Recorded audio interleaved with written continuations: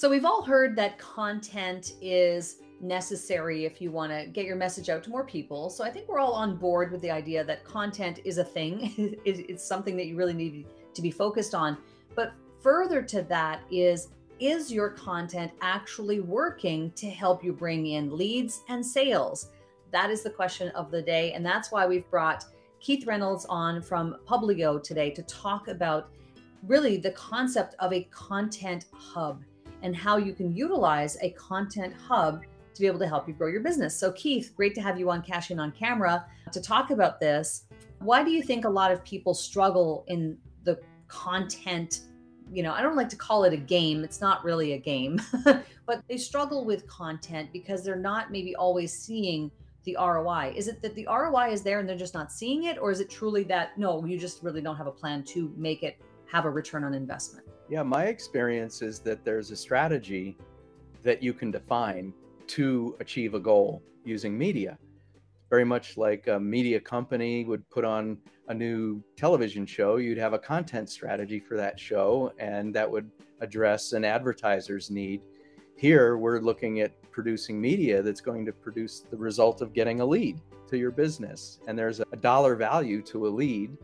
And so if we can design a system where we're creating media and we have a content creation and a content distribution strategy, we should be able to get the feedback from our marketing automation that shows what's being watched. So, and how does that lead to traffic and leads and then opportunities and sales? And whether you have a shopping cart business or a professional services business where it requires a salesperson to interact, you can design a system and a strategy to achieve goals, but you have to start from that perspective. You can't go buy some advertising and produce some Instagram and do it haphazardly. And that's what we do, is work with clients to think all of the steps through and build yourself a system that can generate leads. And I like what you just said there, because I think that that's often what we see is people just throwing things up for the sake of doing what they think they should be doing, which is, I got to create content, but there isn't really a plan or a strategy of like, not only the creative of the content in terms of what is being said or how it's being produced and all of that, but further to that, a strategy in terms of the timeline or the order in which you do things.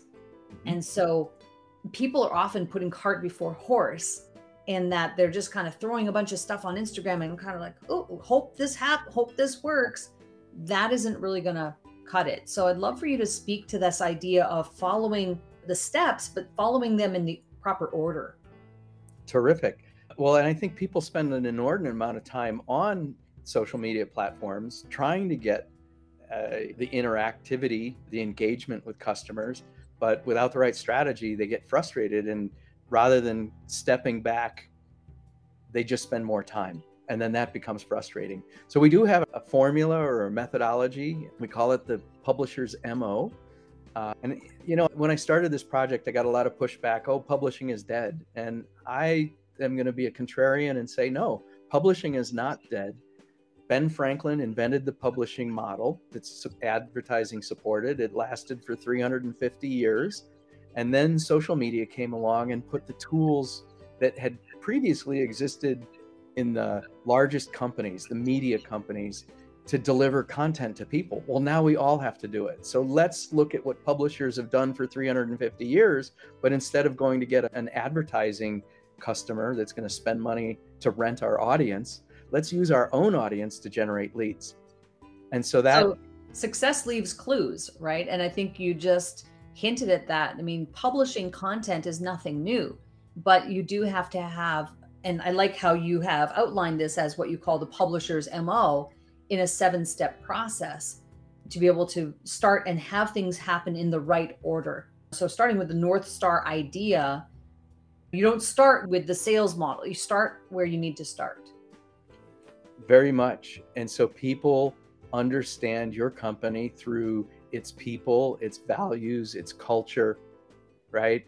And so the North Star idea is exactly that. It can be the name of your blog. It can be the tagline of your company. I've had it where the CEO was building a coaching organization. And so the coach metaphor bled through everything that they did, even though they were a technology company. So the North Star idea is your value proposition. Sometimes it's captured in a metaphor, sometimes it's a very specific statement, but think about that person on the other side of the glass. You have 8 seconds or less to capture their attention, and you want the lead things that people come away with from seeing your media, they understand at a very basic and quick level. And so step 2 is the editorial strategy in your publisher's MO model, which I guess, and for the purpose of this conversation, Keith, that this is the content hub strategy that you're talking about, right? Correct. I want to make sure that we're clear that the content hub strategy is what Keith is talking about here. So editorial strategy, briefly, what does that entail? Yeah, so let me just really quick say about Content Hub. The idea of the internet itself is built on a hub and spoke model. I've been lecturing on the internet for a long time.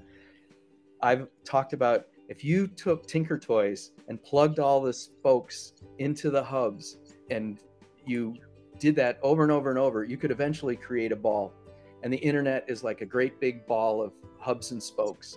And that's the design point. So a content hub is a destination on the internet that you can direct people to. And then the editorial strategy, as step number 2, is the content that will execute on your North Star idea. And so it's largely guided by market research, customer research, and SEO. And we combine all of that kind of research to come up with an editorial calendar. And we create headlines, and we can, have one content piece could be a video and a blog and some social media. But we put that on a calendar. And once we start doing that, we look at it as resources, right? So we can schedule it on a calendar. We can also assign it to people and treat it more like a management function than, oh my gosh, I've got a post. And we can assign a budget to it. And the third part we start moving into is the actual producing, the publishing, the promotion, the distribution of the content. Before we get into a little bit more detail on step 3, are you a proponent of, from a production perspective, you're actually going to create the content? Listen, I mean, that can run the gamut from doing this with your iPhone and kind of DIYing it on the inexpensive route, or you could go out and hire a video production company who'll charge you $5,000 per video. How do we reconcile those different options? I think it's a mix, right? And today you can have some very polished video. We have a great interview with Rob Weiss, video production guy. He's a sales guy, right? He's there to help make video sell. That's expensive, but if you put it on your calendar, again, you can assign it to Rob and budget for it. Plus, part of being social today is showing you riding your bicycle as a CEO, right? Forbes magazine made it huge by focusing on what CEOs wear, where they go to dinner, where they vacation, they balloon, they parachute, they ride Harley Davidsons, right? That was all about humanizing the executives in a company. And you need to do the same for your company. So it's a mix. And again, do it off of a calendar where it's tied to buying cycles, it's tied to holidays, it's tied to themes in your business. The calendar is the best way to execute your North Star idea. Yeah, I love that. So step 3 is the publishing, promotion, and distribution of the content. Is there anything you'd like to share on that before we move on to step number 4? Real quick, that's what social networks you're using. It's also your email. So you produce content. Now you got to get eyeballs on it, whether it's written piece or video or an audio piece. How are you going to get people to consume it? So that can be planned. And for example, we focus on LinkedIn for our social media channel because that's really who we want to meet. And I'm not going to spend a lot of time on another one. So it's email and LinkedIn for us. It's having the awareness too of where your ideal client is spending time. I see this, and you probably see this a lot too, Keith, is people who are doing stuff on platform, but then you dig further and you find out their ideal client isn't even on that platform, or there's so few of them that it isn't really worth putting in the time and energy for it. That's right. So number 4 is community and events. What do we need to know about step 4 of your content hub strategy? Well, thank you. So I split community and events away from publishing, promotion, and distribution a few years ago when I was writing my book, because The community and events has several dynamics that are different than just getting on social networking. First of all, 80% of most companies' business comes from getting out, shaking hands, exchanging business cards, prospecting, networking. 20% might come over the transom on the internet. So while it's helpful to write for Google and do great SEO and know that publishing and distribution is on social networks, it also has to work on the ground. And in addition to being your highest volume of new business, it's also a place for you to go find stories, right? So when you meet somebody, nobody wants to talk to a salesperson, but everybody wants to be on your blog, right? Or everyone wants to be interviewed on your podcast. So flip the switch and go out into that community. Not only are you looking for customers, but who could you interview, or what news can you find to share and build your brand? Yeah, one of the things that we're passionate about here, with what we do, which is we're teaching people about the profitable podcast method, which is essentially, this is an example of that, is that it is predicated on the building of relationships. It's the connections and network connections, the network, the database, the list of people that you're meeting, that is the most fruitful part in our opinion. So I'm totally on board with you with that. Now, in terms of number 5, okay, this is where it gets fun for me because I'm a bit of a nerd when it comes to automation. So I'd love to hear what you have to say about marketing automation as step number 5. Yeah, a few points. It's the only way you're going to do this for 2 reasons. Number 1, to be able to deal with the number of contacts and people and leads in your business in an orderly way, automation sets up the workflow for all of this. And it's stringing different programs together using APIs or something like Zapier in order to get the data to flow. So your email is connected to HubSpot, and HubSpot is seeing when people come by your website. And then you may have a video program like Vimeo, and you want to be able to track views. Well, you need to consolidate all that data. So not only does automation help you scale and deal in that number of people that you've got to interact with, it also then gives you the reporting or the dashboard to improve. And that's really what the system is about. And the last point I'll make is that using what's called an engineered sales and marketing system. So engineering deals a lot with the feedback loop. And the purpose of the dashboard is to give you that feedback loop so that you can take what you did and maybe hit 75% of your goal on your first try and get it to 80% on the next and 90% on the next. It's all about continual improvement. Yeah. Yeah. It's just tweaking, observing, tweaking, and then continuing to go on. I think automation, when you start talking about HubSpot and Zapier and all these different people's heads start to spin and and explode. I get that, but I'm with you on it. I mean, you can't do everything manually, right? If you want to grow and you want to scale, I mean, you will have to bring in some technology. But the nice thing is that a lot of these tools are easy to use. I mean, yes, there's always a learning curve with anything, but they've been built so that the interface is easy for you and I to manage. And you're maybe me and other people who want to have things be easy. You can look at it and you can really understand what you're seeing on an interface or on a dashboard and be able to go, oh, okay. I think that it's come a long way in that respect. Well, and that's the reason we're building up to all of this, is that we're going to have an ROI model. So I don't want to skip ahead, but the money you spend on automation gives you the arms and legs, right? Automation is there to enable you and to give you information. And so if you believe that you're on the right track, then the automation is what's going to drive your ROI model. So moving into the ROI model leads us to our last 2 points. Number 6 being the sales model. So it says your involvement working with the field sales team to co-nurture your customers.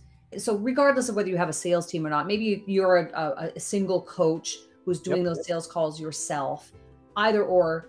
But the point is you need to have a good, solid sales model, correct? You make a great point. These 7 buckets are scalable. If you can do this with a spreadsheet and Outlook, if you want, right? Yeah. And the goal here is for you to be this is built for the person who has P&L responsibility. It's all about accountability. And so the sales model is, well, what are you going to ask for when somebody watches your media or reads your book, right? What's the next step? And if it's you need to think it through. And if you have one salesperson or 5 salespeople or 100 salespeople, you got to train them. You cannot expect somebody whose life is made them somebody that goes out and finds new customers, expect them to be media experts. You have to teach them sales skills so they become a good salesperson. You have to teach them how to share information, right? So that the white paper big picture gets shared when we first meet you at the top of the funnel, and the ROI calculator gets shared when we're talking about, is this going to help drive your business forward, or how do we compete against a competitor, right? So different materials get shared at different times. And so that's the second area. And then they have to be proficient in the technology. I mean, that's just table stakes right now. Yeah. And so the ROI model, being the last of the 7 steps, is the profitability piece, right? It's like looking at everything and saying, okay, we've done all these steps. Is it leading to a return on investment? But often this is not the case. People are kind of doing the actions. They're kind of just doing things for the sake of doing them. And then at the end of the month, there's more month than money at the end of the month, right? So and people don't know how to connect the dots. Right. Exactly. And that's why you need this, all of these buckets work together so that you're getting the information. But most growing companies, right, you know, above a few $1 million and a couple $1 million in sales, maybe $1 million in sales, you start to pretty well understand your sales funnel, and you know what channels your sales come from. So we can look at where we're spending our money, how that affects our waterfall from traffic to leads to opportunities to sales. And if we're investing $10,000 in our marketing or $100,000 in our marketing, am I going to get 3 or 4 times back from that? Can I plan that as an executive? And so you can do the planning in advance. If you're half wrong, right? If you see that it takes 3 customers to pay back the whole program, and you're half wrong, and you're still making your money back, right? So you're not betting the farm. And the money that you spend on your marketing happens over time. So if you've done there's always pre-work that does cost money, but then there's the monthly maintenance of your program. That means that if something's not working in 6 months, you haven't bet the farm. Right. And you don't have to shut it down. But the ROI model really helps you think from a planning, CEOs, general managers kind of perspective, that the idea that, yeah, my marketing department's doing this and I have a managed risk that I'm going to achieve my goals, and my downside risk is, yeah, we'd make our money back. Well, often people that are working in companies, and I think this, you know, we're talking about maybe larger companies here, corporate environments, they look for, how can I convince our CEO? How can I convince the higher ups that there is an ROI to going in this direction and to creating content, and that it's actually going to lead to something fruitful? And I love that you've created the ROI calculator. Can you walk us through what this is and how people can access it? Sure. So on our homepage, there's a click for the ROI calculator at Publio, PUBLI.io. And one of the 2 tabs in a spreadsheet that you'll download. And this is the calculator of the ROI. So the first input sheet are, what's my budget for all this? All these 7 buckets at the end of the day are going to cost me X. And then that number carries over to this sheet, and it's the waterfall of traffic to leads to opportunities and sales. And so people can download this, and then they would be able to follow those steps and really be able to have something concrete to be able to say, hey, here's how this could play out. Correct. It's a modeling technique, right? Yeah, it helps. It's a conceptual way to think about your media so that you're spending your money wisely, you're setting goals to achieve them, and everyone agrees that this is a good investment. And when we're there, now we're buying social media ads. Now we're hiring a writer. Now we're willing to do the video because it's part of a plan that we see all 7 of these conceptual areas to work from. And the one thing I'll say is a lot of times I get pushback. Oh, that seems like a big company thing. Actually, this is really even how small companies can operate today if you just start the journey. Yeah, I love it. One of the things that we do is a segment called Stop Marketing Like It's 1999. And I'd love for you to share the quick, funny little story that we shared off camera. Could we? Sure. You share it. Prompt me. Well, we were off air and you said, it's so funny that you have a segment called Stop Marketing Like It's 1999 because someone on your team had just published something. Yeah. So yesterday we published Stop Networking Like It's 1999 on LinkedIn. And we interviewed people, and we had a guy that has a digital business card. And so for whether you're in person or in an environment like this, like you could text Publio X to 88500, and you'll get my contact information and the free ROI calculator. I didn't even think about that. Text Publio X to 88500, and that is being totally digital, right? And so that was what we said is don't network like it's 1999. Your segment is don't market like it's 1999. And I'll say that the way to achieve your objective is to have a digital business card. I love that. Yeah, digital business card is a great way. I think back to 5+ years ago, I had business cards and they looked great. And they were like embossed with gold leaf. Yeah, people would go, oh, nice business It was card. so nice. It was so pretty and they felt good, kind of velvety. I loved them. Yep. However, I don't use them. I don't know the last time that I used a business card, a physical business card. The pandemic, think about that. Culturally, we don't want to be exchanging things. People have their space is a lot more hardened, and we're not seeing each other in person as much. Yeah. So this kind of exchange so now how do we do that? The digital business card is a real big help. And just 3 years ago, it was like, oh, what a novelty. Oh, you're such a geek. Yeah, exactly. But now you're right. There has culturally been a shift. So that's fantastic. I love this 7-point model. I'm totally on board with you. I think that from the perspective of looking at your marketing plan, content is very much alive. You still want to be able to do it in a smart and produce it in a smart way, but have there be some type of, return on investment for the time and energy and maybe cost that you are going to incur to create that content. Then using this model makes a lot of sense. So Keith, thank you so much for being on the show today. We really appreciate it. And for those of you who are listening to the podcast, be sure to follow the show, Cash In on Camera, as we bring on more amazing guests like Keith who share their expertise and insights with you on the show. Thanks so much, Keith, for being here. Appreciate it. Thank you for the opportunity.